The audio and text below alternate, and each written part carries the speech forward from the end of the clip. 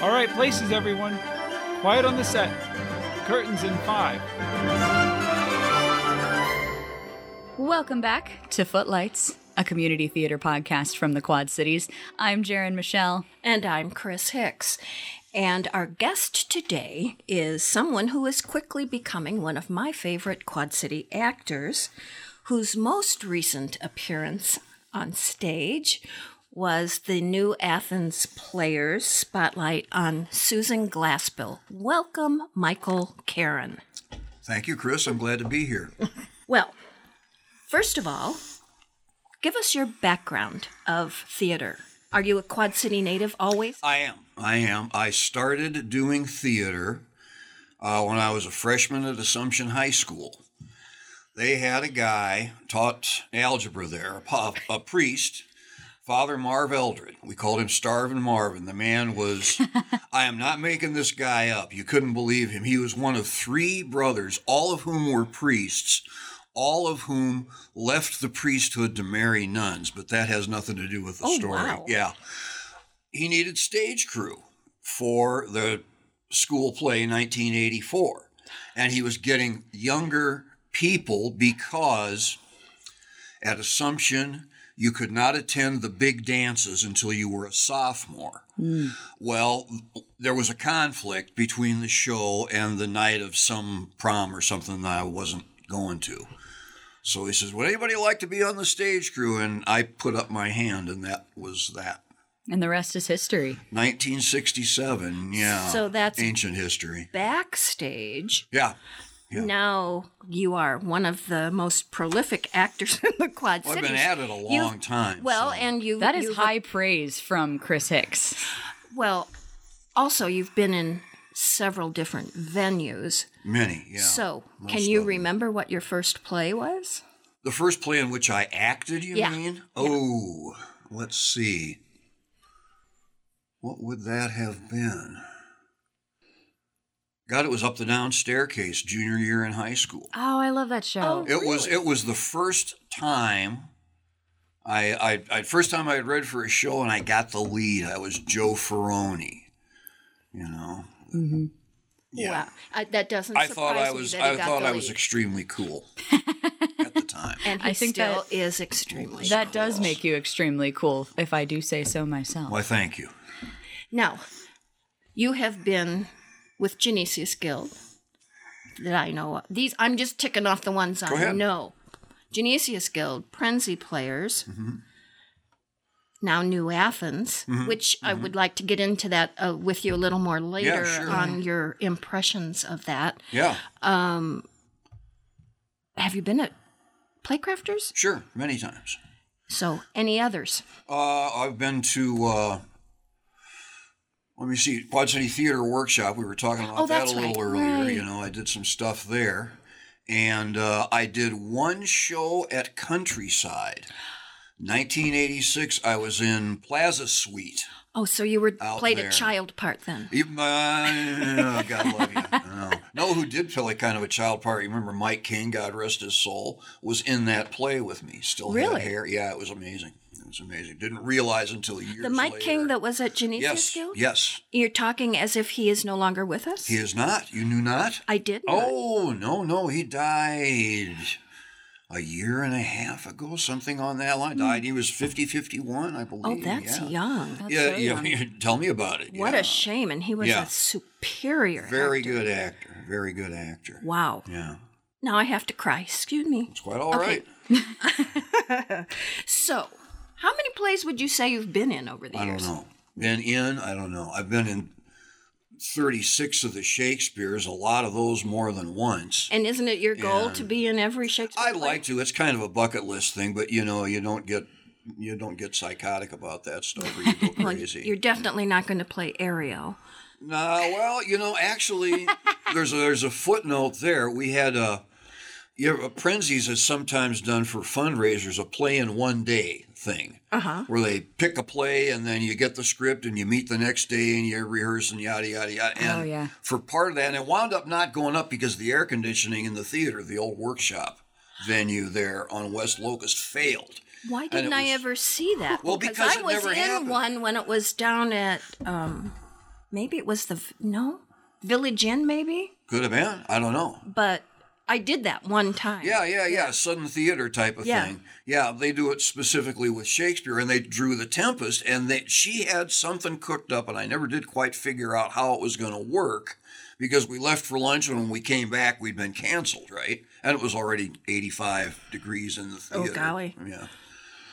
But, it just, she had multiple people doing Ariel. And I was supposed to be one of them. So there's kind of it never quite happened, but anything, Just your vocal range is hysterical. Thank you. I would say let's talk a little bit about Shakespeare.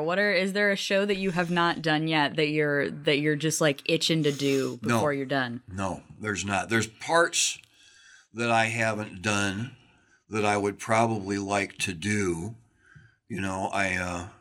I wouldn't mind doing Shylock. I think I could still do that as old as I am. But really, what am I going to do? Wait another 10 years and do Lear? We'll see if I can learn the lines. I don't know. But, I'm not Prince Hamlet, nor was meant to be, right? I was never the guy who wanted to play the title roles and all that stuff. The stuff that I played was more the ensemble stuff. I did a lot of usurping brothers. Me and Pat Flaherty were brothers. I don't know how many times apart. And isn't that an actor's bane of existence, that people don't realize that you may have all the talent in the world to do the part, but if you don't look the part physically, you're not going to do it. Yeah. And that's so frustrating. Yeah, I'm sure. Yeah, it can be. So, what has been your favorite role ever? Favorite role ever? That's an interesting question because I don't really know that I can answer it. It tends to be like the last thing you did, Of a lot of the Shakespeare stuff I've really loved. I loved doing Oberon, for Guild, and then years later I also got to play Bottom for Prenzie. I played Cardinal Wolsey in Henry VIII. Henry VIII yeah, Prenzie, for Prenzie, and that was a lot of fun. I had a ball with that. Playing Kent remember when we did the Lear at Deer fundraiser at the beginning of 1988? Don played King Lear, Bump Heater directed. I was Kent in that show. I don't loved think I that was part. in that, so I don't. No, you weren't in it, but I thought you might be aware of it. But anyway, I did over at John Murder Deere in the headquarters. Cathedral, where we traveled around. Yes. Didn't you do that? Yeah, sure. Were you the one?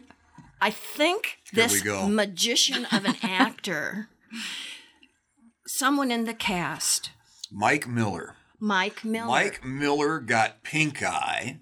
No, he was ill. He was. Puka. He was ill. He was not able. I was told And at the this time. guy learned the part. We were doing it in Some Chicago suburb, I guess. I can't remember where. Where is the amusement park? Chris is doing hand signals on a podcast right now, which is extremely helpful. You can see me, right? It's all right. that amusement park, that huge amusement park that everybody goes to. That was where we performed these in churches all around the area. And this one was in a Chicago suburb. Mm-hmm. Yes. Which happened to be a post-Vatican II Catholic church. So it had these open windows behind us instead of stained glass. It was totally not very Unitarian. Yeah. Not very well, it wasn't time appropriate because of being post-Vatican II. But oh, sure. This amazing actor learned the part on the bus. Oh, wow. Going It's to true. the show. On the way up. Everybody else, nobody could play on the bus. Everybody had to be quiet while Mikey studied. Yeah. And he did it. There's a tradition at Genesius Guild called the Who Me Award. And this is something, and it was never like an actual plaque or something, but it was the kind of thing that when you walked into that park expecting to play a completely different part or indeed no part at all, you'd get saddled with something from somebody who hadn't showed up. You'd get grabbed and dragooned. And that was definitely my Who Me award with clusters. And I still am in awe of that. Well, I tell you, the days when I can learn a 115-line part in a 3-hour bus trip are probably behind. Of Shakespeare, no less. Well, this was not Shakespeare. Oh, this was okay. T.S. Eliot. T.S. Eliot. Oh, got it. Yeah, Murder in the Cathedral. So what is it about Shakespeare that you It's like the words. so much? It's the words. I don't know if kids today do, but I when I was in grade school, one of the things that we did for English classes was sentence diagramming, and Me too. well, yeah. People of our age, because we're about the same. That taught me to break down sentences into clauses and so forth and see how things work together. And once you learn that, you learn that you can unplug things and move them around within a sentence. Oh, sure. Not change the meaning, or maybe change the meaning, change the emphasis. Well, Shakespeare does that a lot. I think it's partly to work with the meter, trying to keep the da, da, da, da, da, Right. He would shift stuff around, but I could always see that. It was always real. I think you have broken the mystery. I've mentioned Why boomers can do Shakespeare, you mean? well, It could be. I don't think you've ever heard this from me. This Tell has me. been said on this episode and Scribble with Don Wooten. The reason I got to Genesius Guild at all Yeah. was my Blackhawk College director said, "You're coming with me to tryouts Oh, no. because you read Shakespeare cold better than anyone I've ever heard." And now I that's right. wonder if what you were just talking about with sentence structure and diagramming sentences. It may be. If that's why. Yeah. 'Cause I could look at the page for Shakespeare and say, okay, I get the way this works. And some people would go, wait, what? And it Exactly. But it was that gave me a facility for it. But how can I put this? I never took a Shakespeare course in my whole life. I took finally, many years later, I took a ComU course in Shakespeare. You remember ComU yeah. University? Where was I going with this? Lord. Senior moments. Do these go on the radio? Let me fill in for our Do. listeners. University is every February, several courses are offered for 4 Sundays and a very big variety of topics. And Yeah. from Could be travel to lithography to whatever. Yeah. And they often offer the arts. But anyway, at junior year in high school, we had a course called Honors English, which I bribed my way into, and we studied 1 Henry IV, Part 1. And you don't know me, and you may not believe this of me, but when I was a teenager, I cultivated cynicism. Okay, now it grows wild, but I had to cultivate it. And there is a Falstaff speech in 1 Henry IV that just grabbed me, and it's that Cease of Majesty speech. Do you know it? No. Or no, it's not. That's Hamlet. I jumped the tracks there. It was Hal tells him he owes God a death or something. He says, "'Tis not due yet. I would be loath to pay him before his day. What need I be so forward with him that calls not on me?" And then he goes into, "Well, 'tis no matter. Honor pricks me on. Yea, but how if honor prick me off when I come on? How then can honor set to a leg? No, to an arm, no, to take away the grief of one, yada, yada, yada. Honor hath no skill in surgery then." And that really grabbed me. Don Wooten Jr. here. I was being just able gonna to say. quote lines this long past. That one I can't, gonna because say. that was a big influence. And I'll tell you another strange little influence I read about this same time in my life. You can tell there wasn't much going on in my life because I was doing Shakespeare when I was supposed to. I read Dracula for the first time. Oh, yeah. And, my first real experience of an epistolary novel. And at the beginnings of each little bit, they'd sometimes put in little quotations and things, Stoker would. And he put in a thing from Pericles. There's this bit with fishermen in like the third act in Pericles where one of them says, "Master, how do the fish live in the sea?" And he says, "Well, as men do a land, the great ones eat up the little ones." And I liked that. Yeah. And it was interesting because years later when I was in Pericles for Prenzy, I got to do that scene with me and J.C. Luxton, and Maggie Woolley. So, yeah. He's in Iowa City mostly, isn't he? I believe so. I don't know. He was going to be the Benedict in this Much Ado that you and I were talking about earlier that was supposed to go up like this past week, and they COVIDed out of it. Somebody tested positive. Right. I think they had multiple. Oh, I kind of got that impression. I have not heard the details. I assume I will at some point. Subsequent episode, we're going to have Misha Hooker. Yeah. And he was one of the COVID patients. Oh, was he? I have not heard that. Yeah, so... Anyway. Yeah, we actually had him scheduled to come in before you. And... Nature intervened. It was this Thursday he was going... Whatever. Anyway, he was coming in, and he had to reschedule because he had COVID. Yeah. Well, it's too bad. Yeah, so... Yeah. Play crafters had to cancel their performances because people were sick. So. Oh, post-COVID.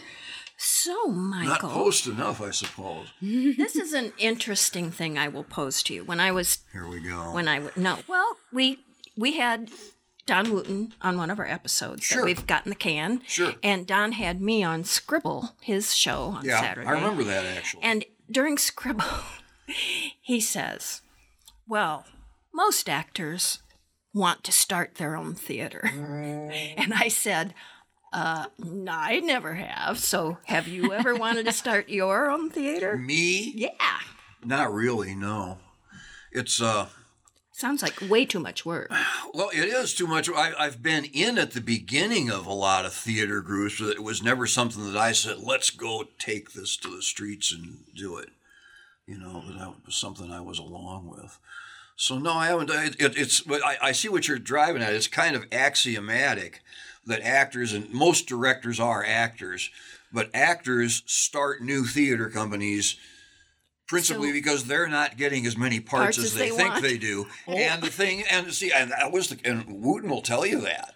That was exactly one of the reasons he started doing stuff himself.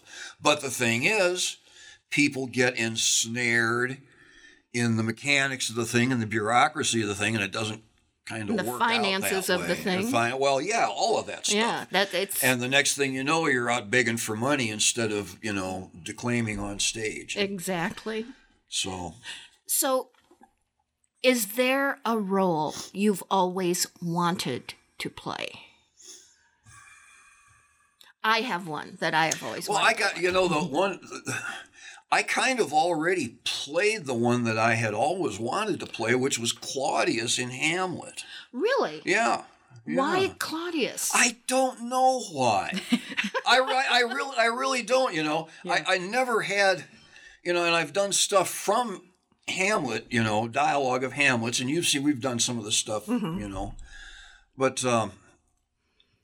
this is going to go down another rabbit hole. One of my philosophies as an actor is always play the villain. Ooh. Right? Because villains drive the plots. If it wasn't for villains, the heroes would stay home and do yard work, right? Mm-hmm. And it's a rabbit hole when you're talking about Hamlet because who's really the villain, Sure. Hamlet's the only one we actually see murder anybody. But he's kind of an anti-hero, but I did think Claudius was a villain, and I thought there was a lot of fun to be had with that. And there's a lot of duality in people like that. He goes to court and he presents himself one way, and then somebody's not looking, he presents himself another. And then for Claudius, he has to go kneel down and pray for forgiveness while Hamlet is watching him from the wings. Right. I don't know. I thought there was a lot of complexity there. That's the word I was just going to use. Yeah. The complexity of the He's one of those guys. Mike Schultz and I were talking about this once. It was in relation to another character, but he's like an onion. You peel and you peel, and there's always another layer. He's got layers under there. Yeah, you see me peeling them all. You guys can see this, right? The hand gestures of how this works. Just like they saw mine. So yeah, there was that. What about a non-Shakespearean role? Oh, non-Shakespearean role. I don't. This is out of the realm of things that I could probably do these days with as well as I can memorize. Well, yeah. But I tell you what, George Bernard Shaw, Caesar and Cleopatra. Really? Yeah, I remember seeing this is already by now maybe 20 years ago. I remember seeing a TV production of that with Christopher Plummer, who by that time he was already probably 80 years old, right? Doing this, and it's, like the dialogue is like that. But I thought that was pretty snazzy. I thought that was kind of cool. That would have been fun to play. And I'm always seeing stuff that I go, ooh, gee, I wish I could have done that. Ooh, that would have been fun, But it comes and goes. I'm kind of lazy. I don't really have big goals like that, That's interesting. Okay. In another episode, I can't remember who now. Jaron, help me if I mess this up. I think it was Tristan Tapscott from Mockingbird. Mm-hmm. What would you, if you could have anything occur, happen, develop in a community theater, do you have anything that you would like to see done that way? Yeah, I do, but Misha's already kind of doing it, and that's the Susan Glaspell stuff. Yeah, let's talk about that. So at the time of this recording, the spotlight on Susan Glaspell just happened. A couple weeks ago. Yeah. Yeah, sure. Which you were a part of. Talk about what you did with that show. Well, with that show, I was just an actor. What Misha did was he took Trifles, which is arguably Susan's most produced play today. It's immensely popular with colleges. And it is so good. It's a good, strong play. Tight. Yeah. And it was a good cast. It was too. Indeed. Michael was in the cast. Yeah, I was in the cast. And he was excellent. Well, here's the thing, though. I hadn't really thought about this until I got into the show, but John Turner comes up to me and he says, we're really just like the Greek chorus in this. And I thought about this, and he's right, That part that I played was really the tragic messenger in the show, but it's interesting. And anyway, it had that. It was like the capper. Then he had a short story of Susan's called The Rules of the Institution that he had adapted into a play. And then he did... an Iowa Seer Goes to Greece, I think was the name of the middle piece. There was a group of people here, early 20th century, the Davenport Writers Group, and Susan Glaspell was one of them. George Cram Cook, Jig Cook, who would become her husband, was another one, and another one was Floyd Dell. And I did Floyd in this, and the way that Misha had this set up was he had Cook reading his own stuff. And Jig Cook died before any of the rest of them. Not young by any means, but before Susan or Floyd or any of the rest of them. But he was alive during their Greece expatriation. Well, yeah, that was where he died. Was in Greece. He died okay. Died there, was buried there. So did Cook. Caught a disease from his dog, apparently. Oh, that's right. Yeah. That's right. Yeah. That was in the show. Yeah. So anyway, he did those three pieces, and really just on a wing and a prayer. I mean, they talk about New Athens Players. Right now, New Athens Players is basically Misha Hooker and a lot of good intentions. But it went over well. The people who saw it seemed to like the stuff. I did, certainly. And I got, I had a bit of a bee in my bonnet about Susie Glaspell. I can't even really remember where I encountered her. I know this. Her name was never mentioned in any school I ever went to, and all the schools were in Davenport. Mm-hmm. Susan Glaspell was Davenport, Iowa's only Pulitzer Prize winner. Right. 1931 for her play Allison's House. And to be fair, Allison's House does not carry over that well into the early 21st century because it's like, divorce, but still a well-crafted work. And she's got a lot of stuff out there like that. And these people with whom she was connected have that. And what my understanding is, and ask him when he gets here, is Misha wants to kind of go down that whole avenue of American theater. They were so intent on creating a new American theater, and so it left Davenport, and some of them went to Chicago, and eventually they went out to New York. They set up a summer company, I guess, called the Provincetown Players. It was an incubator for a lot of people. That was Eugene New York. O'Neill, everybody That was knows. New York then. For some reason, I was thinking Provincetown sounded more like Boston. Provincetown is not in New York. Provincetown is Rhode Island, right? I believe. Anyway, I don't know. Anyway, they had a little fish house at the end of some pier that they cobbled together and started doing shows with it. It's like, hey, everybody, let's do a play. Show. Yeah. Mickey Rooney. Well, something like Judy that. Garland. Yeah. Something like that. But it always bothered me that Susie wasn't taught. Yeah. Her.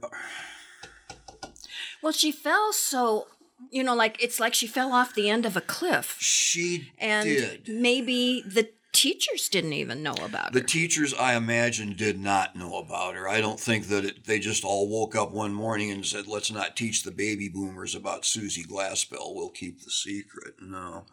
But, and to be fair, some of her stuff does come across as a little bit stilted today. Well, some of the dialogue. Well, dialogue at that time was much more formal. Exactly. Much more formal. And you got to bear in mind that she was not only a member of, Davenport's, fishy quotation marks, cultural elite, basically the rich people. She had a wealthy family. But, where am I going with this? I get started on these things and it seems a good idea at the time, Well, I only, until just recently, I think the only time that I'd ever seen a Susan Glaspell play was 1986. Remember I was talking about doing the Neil Simon thing, Plaza Suite out there. That also at Countryside that summer, they did Allison's House. Oh, really? Yeah. Wow. And except for... And I know Augustana, I was talking to somebody who had worked on Trifles at Augustana, and that's like it for how many of Susan Glaspell's works have been performed around here. We did Inheritors, remember, at Workshop. Did you go to that? I did not see that. That was actually pretty good. I like that. They did first as a reading. They did, do you remember River Stages? No. No, it was Kate... what the heck was her name? Very tall, blonde woman. I'll be able to think of everything but her name. Anyway, did it as a read-through, as a kind of a staged reading down in the, what do they call the theater area in the Figgy there? You know what I'm talking about? Oh, sure, yeah. Yeah. And very long play, but Aaron Randolph, who's kind of a genius, really, with all the various things he could do. He got into this play and then cut it around and shifted stuff around a little bit. And it just played wonderfully. Had I think a little more relevance today, than maybe. Well, that Allison's is House probably would. the attraction for Trifles. Yeah. Is that it is still relevant today. Absolutely.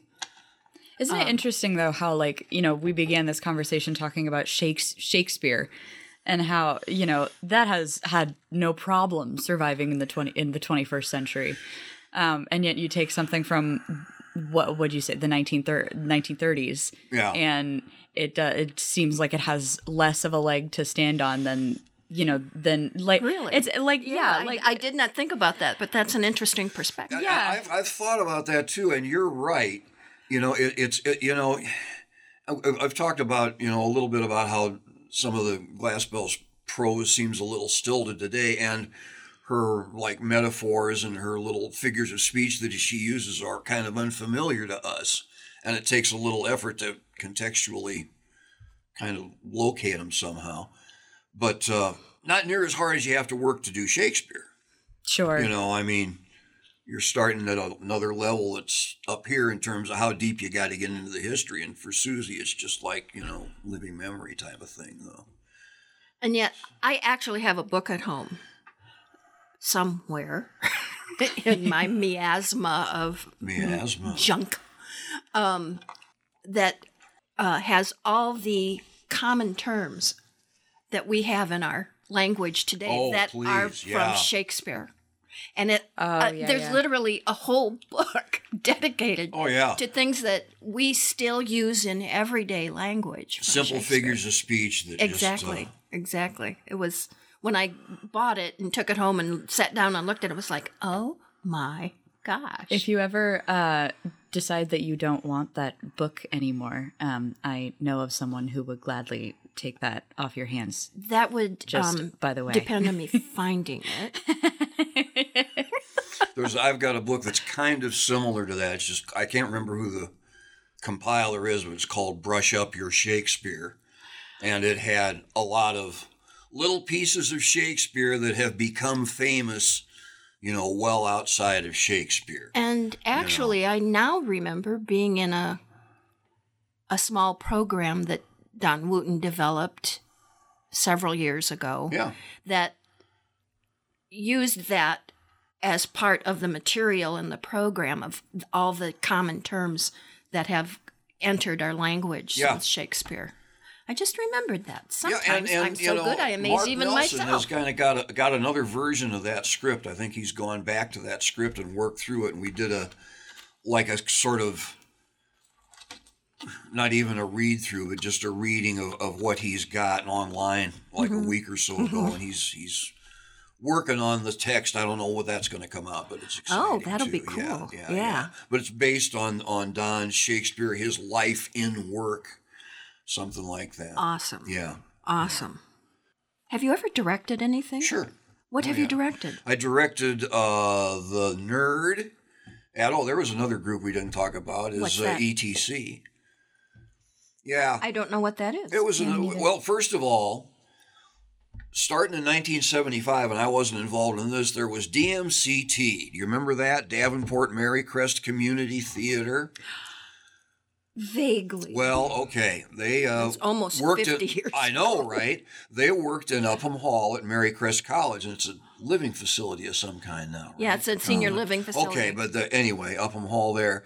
And from that, they eventually, Marycrest got tired of having them around, and they got booted out. If you ever interview Mark Nelson, you got to ask him about that. They were in the middle of a production of Terra Nova over there, and Marycrest pulled the rug out from under them, and St. Ambrose came to the rescue and let them actually do the show at Galvin. Go Bees. Yeah.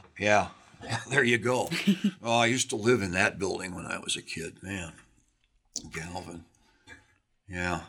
So you directed... all these rabbit holes. Yeah, I directed The Nerd, was the ETC. You're lucky I remembered. Thank you. Yeah, get back to where we started. But anyway, a lot of the people from there, once it left Marycrest, they didn't want us to use the Marycrest name, so it became Quad Cities Theater Unlimited. I am not making this up. I believe you, but I never heard that. They finished that show, and I don't know if they ever did another one after that. I honestly cannot remember. But a lot of the people who were kind of involved with that stuff cropped up later. Pleasant Valley High School, okay? Mm-hmm. They had, within your memory and mine, they added a auditorium to the building. Well, the story that I heard at the time was that one of the justifications on the bond issue for putting up the building was that, look, this would be a facility that the community could also use, okay?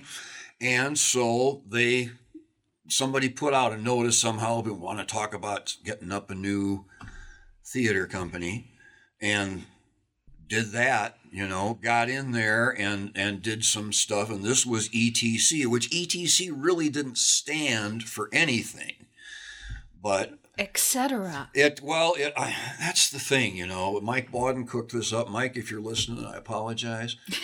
We only have 4 listeners so far, so I don't think you have to worry. Right. That's not true. But, you had kind of the same and similar people going from one thing to another, But anyway, ETC, I directed The Nerd there. I directed Dracula Oh. Yeah, and that was at the Pleasant Valley High School auditorium, actually. Yeah, the old Dean and Balderston thing. So reflect on us on the difference between directing and acting, and did you like it better? Oh, Did you do it acting, again? I'd much rather do acting. Yeah. Why? No, because I didn't excel as a director. Oh. And I know I can do a good job as an actor. Sure. It really is just that simple. I tried it a couple of times. It was enough to know that It's not as it's easy not as my people first. Well, think. no, certainly it's not easy. I would never have said that it was easy, but it was, shall we say, not my first best destiny. Yeah. I mean, like I say, I started in theater. I started in doing tech. It took me a long time to finally make the complete transition into acting. This was kind of the same people thing. don't realize all the responsibilities that a director has. Oh yeah. Because there's the vision of what it should look like physically, the vision of what the characters should be doing and interrelating with each other. Just even the color the set is painted. I mean, it's extremely detailed. Yeah. Mm-hmm. The director's got to have a finger in the pie. It's true in all the pies. Yeah. And when I directed Dracula, I also designed that. Oh, you did? Yeah, which was maybe biting off a little bit too much as it turned out, but we live and learn. Now, and you said that Dracula was at Pleasant Valley High School. It was at correct? Pleasant Valley, and this was for ETC. Yeah. So it wasn't high school cast. No, it had nothing to do necessarily. with the high school, just with the facility. Talk a little more. Talk about Dracula. What was tell us that story. What was that like? Dracula is such a fable in a sense. Well, and the thing is, he's the most pastiched character, except for maybe Sherlock Holmes. There are so many things that Dracula is written into. Yeah. Exactly. And but the root of it all is of course Stoker's book, and then Stoker's book was kind of adapted by Dean and Balderston into this potboiler melodrama play, which is where the Bela Lugosi movie kind of came from that. Okay. So, he first was of an all, old friend of mine, what was the Dracula. plot of this particular script? It was basically the same as the novel, or as the movie. If you've seen the Bela Lugosi movie Dracula, you understand the plot of this. I did, but What it the was script a is. long That's time. about it. That's about it. He mysteriously shows up and moves into the house down the road from Dr. Seward, and strange things start happening, and you go from there. The villain that drives the plot. As you say. As you say. Yeah. Was that what attracted you to that show? Just that I was really familiar with it. And I figured if I was going to start directing, and I think was that the first one I directed? I guess it was. Yeah. And go with material that I was familiar with, and the only stuff other than that, I was familiar with Shakespeare, but I didn't have the confidence to go directing that. And this, it's a pretty simple play. It's a little melodrama, potboiler thing, But it can be really effective. It can stage really well. And so how did you feel? What was your satisfaction level with that production? Oh, I was very satisfied with it. Yeah, I had some really good people in it. And do you know Dino Hayes? No. No, he was my Renfield, the crazy guy. And he had a hoot. He had a lot of fun doing it. And Gary Bishop was Dr. Von Helsing. I couldn't get Wooten to do it. I wanted him to. I tried. Yeah, physically he would have been. Oh, yeah, he would have been perfect. Dave Wooten was in it, though. Both the Flahertys, yeah. Wow. And Lynn Sullivan. I can't remember who all else now. I mean, this is This was 1991. Oh, 91. Yeah. Wow. Thereabouts, yeah. 91, and then the Nerd, I directed that after that. What's The Nerd? That's a show I'm not familiar with. Oh, God. This guy. Well, especially when he said the Nerd, it was like I thought he was talking back in the 1970s because he had just been talking about the 70s right before that. Mm-hmm. And so I thought, was nerd a term in the 70s? Well, but now you're saying the 90s, so okay. Yeah, the show was, yeah. But the name of the play was The Nerd. It was by Larry Shue, S-H-U-E. And the setup is you've got a guy, he's a Vietnam veteran, and he's come home and I forget what he's doing. He's an architect, I think, something like that. Doesn't much matter. He gets a phone call from this guy who saved his life in the war in Vietnam and wants to come and visit him. And the guy shows up, and he is this nerd. He is this real strange, hard to get a handle on kind of a guy. And it turns out that it's not even the guy anyway. It's not the guy who saved him. Not somebody put him up to this to try and achieve. So is this a comedy or a drama? Oh yeah, it's a comedy. Okay. It's a hoot. It's a hoot. It's a funny show. And even when I directed it, it was still funny. So it was good. But well, we've talked about roles. What actor did you most enjoy performing with? I know it's not me, so go ahead. Actually, you were right up there. I loved some of the stuff that we did in Vintage Voices, especially. Oh, yeah. The Baby Snooks stuff, I thought really, really worked well. That was a really fun time for me because I got silence for Barb Carroll. Boy. Yeah, Barb's the one who passed away about a year or so ago. Yeah, it's got to be about right. Because I got to do so many roles that I know, right? That I never would have gotten otherwise. And you didn't have to memorize. Wonderful thing. Yeah. Oh, I guess that does mean that I formed my own theater troupe so that I could play the parts I wanted to play. QED, yeah. Yeah. You gotta do what you gotta do sometimes, man. Yeah, that was fun. I'm sorry that we didn't keep that up. Yeah. It was neat though. But actors to work with.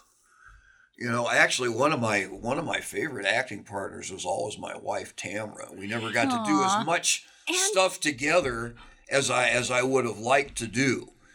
She had a job. So what roles did you play with her? Let's start with Shakespeare with Merchant of Venice. We were in Merchant of Venice together. I was. Which one? Because I was in Merchant of Venice in 69. This was Merchant. No. This was after that. This was Merchant in 86. Is that right? When Earl Stroop played Shylock. Oh. And Patty Flaherty was Portia, and Tamra was Nerissa. Ah. Yeah, and I was Graziano, and she was Nerissa, so we were kind of a couple in that, and then we did another ETC show where we were. She's not on stage as much as you are. No, she's not. Well, for a long time, she was working at a job that knocked her out of those evening hours. Oh, that's right. So she kind of broke the habit. Yeah, exactly. So she kind of broke the habit of it where I never really did. I've had lapses. Like when I was sick, I had lapses for a while. But she was good. Patty Flaherty's always good to work with. Either of the Flahertys. And if you have their contact information, I'd like to get that from you because I'd like to have Flaherty's in the podcast too because they are help you with. The Lunton Fontaine of the Quad Cities. Well, anyway, but wonderful stuff there. Jess Taylor, Denny used to be Taylor now. We've done some stuff together at Workshop. She's wonderful. Earl Stroop, gone a few years now. Yeah. And Earl, did anybody talk to you about Earl? No. Earl's name is a verb, okay? Mm-hmm. Earl Stroop, Genesius Guild, he had this facility that I have never seen in another actor. He could completely forget his own lines and turn to you and make it look like it was your fault. It was just staggering. It was just staggering. And as he got older, as with all of us, it got harder and harder for him to learn stuff. But, it got to be whenever somebody would really just stick you on stage, you had gotten strooped. Strooped. For Jaron's benefit, Earl was a teacher at Rock Island High School. Right. Okay. And after he retired, he got on the school board in Rock Island. So he had and what did he taught English, didn't he? I believe so. Yeah, so he had a good background to come into theater. Sure. Earl Stroop teaching. For Earl, I hope you're listening to this because you're laughing if you are. The second Star Wars movie comes out, right? Empire Strikes Back. Mm-hmm. And we all went to see movies in theaters still in those days. And I know Earl was one of the first people to see it because he was in line ahead of me at that. Remember they had theaters at North Park Mall? Yep. At that theater. The next day, Earl went into his classroom, looked around, and Earl, he says, how many of you have seen the new Star Wars movie? And like 3 hands go up, and Earl goes, Darth Vader is Luke Skywalker's father. He's smart. That will tell you everything you really need to know about Earl Stroop. But he never did until very late in his career. He never did any of that stuff to me. Huh. And the stuff that I've done on stage with Earl is still some of the high points, of my career. We'd one of the first major roles I had was Sicinius Volutus and Coriolanus. This was like 1982. Ooh, Coriolanus is not one of the most popular. No, it is not. It is not. But it's got a lot going for it, as most of the plays do. And there's this whole. We had this scene, and Earl starts out with, see you, yon coin, yon cornerstone of the Capitol. Well, you could just as soon knock that down with your breath as I forget what the whole deal is. But just wonderful, wonderful scene. Wonderful scene. And I had a lot of stuff like that with Earl. But the second time we did Coriolanus, what was that, like 16? Something like that? Gosh. I don't know. Don't ask me to remember. He was unable by that time to really. Yeah. You had to really Yeah, put training wheels under him. We've lost some good people. Yeah, we have. But I'm very encouraged. I see so much talent. I know. On stage I now. know. And I read this. Wow. I read I read about theater a lot more than I see these days. We were talking about this earlier. It's hard to get the habit back. Right. Of just attending Yeah, the things. pandemic just decimated. Well, and you think it's just a slowdown, but boy, you got to renew the old habits of going out. What are we going to do this weekend? I was prodding him to go to Mockingbird on Main. Yeah, and if you haven't been to it, this current show, you need to go to. Oh, Jared. I absolutely plan to. It is really good. I was surprised because this is that author's first. So okay. So what was your life outside of theater? Catch as catch can. Yeah. Didn't you retire as a postal worker? I did. Yeah. Not nearly soon enough, but boy, it was great to see the back of that. Catch as catch can. That kind of sounds like that, at least, having just met you and just speaking to you now, that sort of seems to be your attitude with theater as well and the different roles that you've played. Is that I guess you can. Yeah, I see what you're saying, and that's not without merit. Yeah. I was referring to, away from theater. I mean, I just, do different jobs and work at different things and, Well, that is kind of reminiscent of professional actors. They have to do just catch can and take roles when they get them. And I tell you this, though, I can honestly say that I have actually been paid to do tech, to act, to direct, and to write. Wow. And so. Did you sell your soul? How did you manage that? Well, it's a historical accident, really, more than anything. I mean, the tech was easy because I was getting paid to do tech in high school. When I was in high school at Assumption High School. They paid you? Well, no, let me finish now. Come on. The high school, Galvin had not yet been built, okay?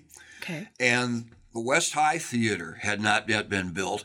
If you were going to do anything that required a theater. In Davenport, the only step down from like the Masonic Temple or at then RKO Orpheum, the Adler now, was to go down to Assumption. And we did a ton of rental business with that place. Oh. I did stuff that I never would have done. I have worked on 4 Miss America prelims. Really? Oh, wow. Yes, it's true. I worked the last Miss Teenage Twin Cities pageant. I worked the last Miss Davenport pageant, and then I worked, I think, 3 Miss Scott County pageants. Something like that. I did not. And they had all kinds of other stuff over there. They had something called River City Follies, which was a fundraiser thing by an organization called the Davenport Bettendorf Junior Federation Women's Clubs. I am not making this up. I do not know why I remember that. But this was all stuff that I would be running a spotlight. Yeah. Or something like that. That was kind of always a thing. And for you me, did was that follow in a high spotlight. school? Yeah. Wow. Yeah. And because it was a rental facility, people would come in and they would bring, you know what I'm talking about if I talk about a Strong Trooper, a carbon arc spotlight? Right. If you've been to a big rock concert, you have seen these things. They're like big cannons. The guy stands next to them and I operates ran one them in, like in this. college. Yeah. And I think now they run on xenon light bulbs or something. I don't know. But these were literally 19th century technology. They would burn 2 carbon rods. It was like a welding machine in a can, and you put 2 lenses in front of it. And we got to learn to operate those. There was a guy here, and I suppose he's long dead now, Ken Benedict. And Ken Benedict was the local man for IATSE, the International Alliance of Theatrical Stage Employees. Wow. So he had minions that would like run spotlights at the Adler, the Capitol, whatever was going on, and they would rent these lights from him. And then we'd go in there and play around with them and learn them. And eventually he got tired of it. He caught us all in there and says, okay, you guys, he says, when I get these lights back, there's always the same things wrong with them. I'm going to teach you guys how to do this correctly. And so, okay. Oh, that's not what, yeah. So learned a lot from that. But I had a lot of fun running Spotlight over the years. I used to run for rock concerts in Iowa City. Wow. Yeah. Well, it wasn't like you went out and hang out with the bands or anything. I ran the Spotlight at Western Illinois University's production of Guys and Dolls. Hey. I saw that show 3,607 Oh, yeah, times. yeah. I was so sick of Guys and Dolls. I wished I had signed up for a different tech job for that show. Yeah, it's interesting. If you're a technician on a musical, it gives you a whole different perspective on the show than the people buying tickets. I'll tell you that. Man. I want to ask you something that I like to ask all of our guests. Okay. 2 questions, actually. The first one is, what does community theater mean to you? He's thinking. The smoke is coming out of his ears. Somebody might actually listen to this, so I like to say what I mean, but I'm not sure what that is. I think if you got to use a word, I would say it's an outlet. There are a lot of people out there. I think everybody has creative urges of some kind, okay?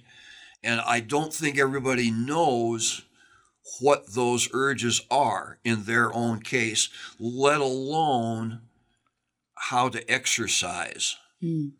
Mm-hmm. But theater, community theater has a place for everybody. Somebody walks in the door and says, I want to do a show. I don't know anything. What do you got? You should be able to find something for them, paint scenery, shift scenery, run lights, take tickets, act, direct, whatever it might be. So that inclusion is a very important thing to me. And that's one of the things that I've always liked about Genesius Guild. Right. The Guild has always been very much that way. Mm-hmm. If you want to do theater, okay, well, here's a spear. Go stand over there, They will get you on that stage if you want to be on that stage. And I think that's real important. And I think that Do I think that the community aspect of it is more significant than the theater aspect? Sometimes, probably. But you never know. How many times have you seen people at Lincoln Park that started out as park rats that wound up on the damn stage? Oh, exactly. Exactly. So we corrupt people, I guess. Oh, yeah. So it's a Friday night. I've got some free time, nothing to do. Why should I go see a local theater show? Because it will be unique. No matter how hard the people work, and you do work hard at consistency in these things because that's your baseline, Right. Everybody marks up scripts in this, in their own way over time, and I always put to myself is SWET, same way every time. And I'll, if I'm going to make this cross, I'm going to touch the back of this chair, that kind of stuff. You do all that, okay? Everybody has their own ways to navigate it. Everybody does it differently. But the thing is, no matter how careful you are about regularity and consistency, you got 50 people or 100 people or 1,000 people out there that got their own ideas about how this is going to go, and they will make it unique. It is the contributing factor of the audience Absolutely. that makes it different from just some sterile exercise. Yeah. And every audience so contributes a different energy to the show. Yeah, they are so much a part of the creative process, and it's a shame audiences don't recognize that about themselves because I don't think they get the recognition they deserve. Yeah, because you can have a real quiet audience one night and you think that you have not reached them. And then if you have the opportunity to talk to them later, they will tell you, oh, this was so great. But yeah, they say, oh, it was all I could do not to laugh out loud. And you're like, but you should have laughed out loud. We needed you to laugh out loud. You were supposed to laugh out loud. But you go to that, and it's not like going to a movie because it will be unique. And it will not be just the reactions of the people, whether there's a baby crying 2 aisles over or whatever. You have that unavoidable interaction between the audience and the actors. It makes it a unique form of intimacy that you just really are not going to get, watching a bar band or binging on Netflix or whatever, Awesome. Yeah, it is. It is a unique experience. And every on performance, both sides performance is unique. Absolutely. Oh, wow. Yeah. Well, Michael, Carron, thank you so much for being on the show. Hey, it's been real. A hoot.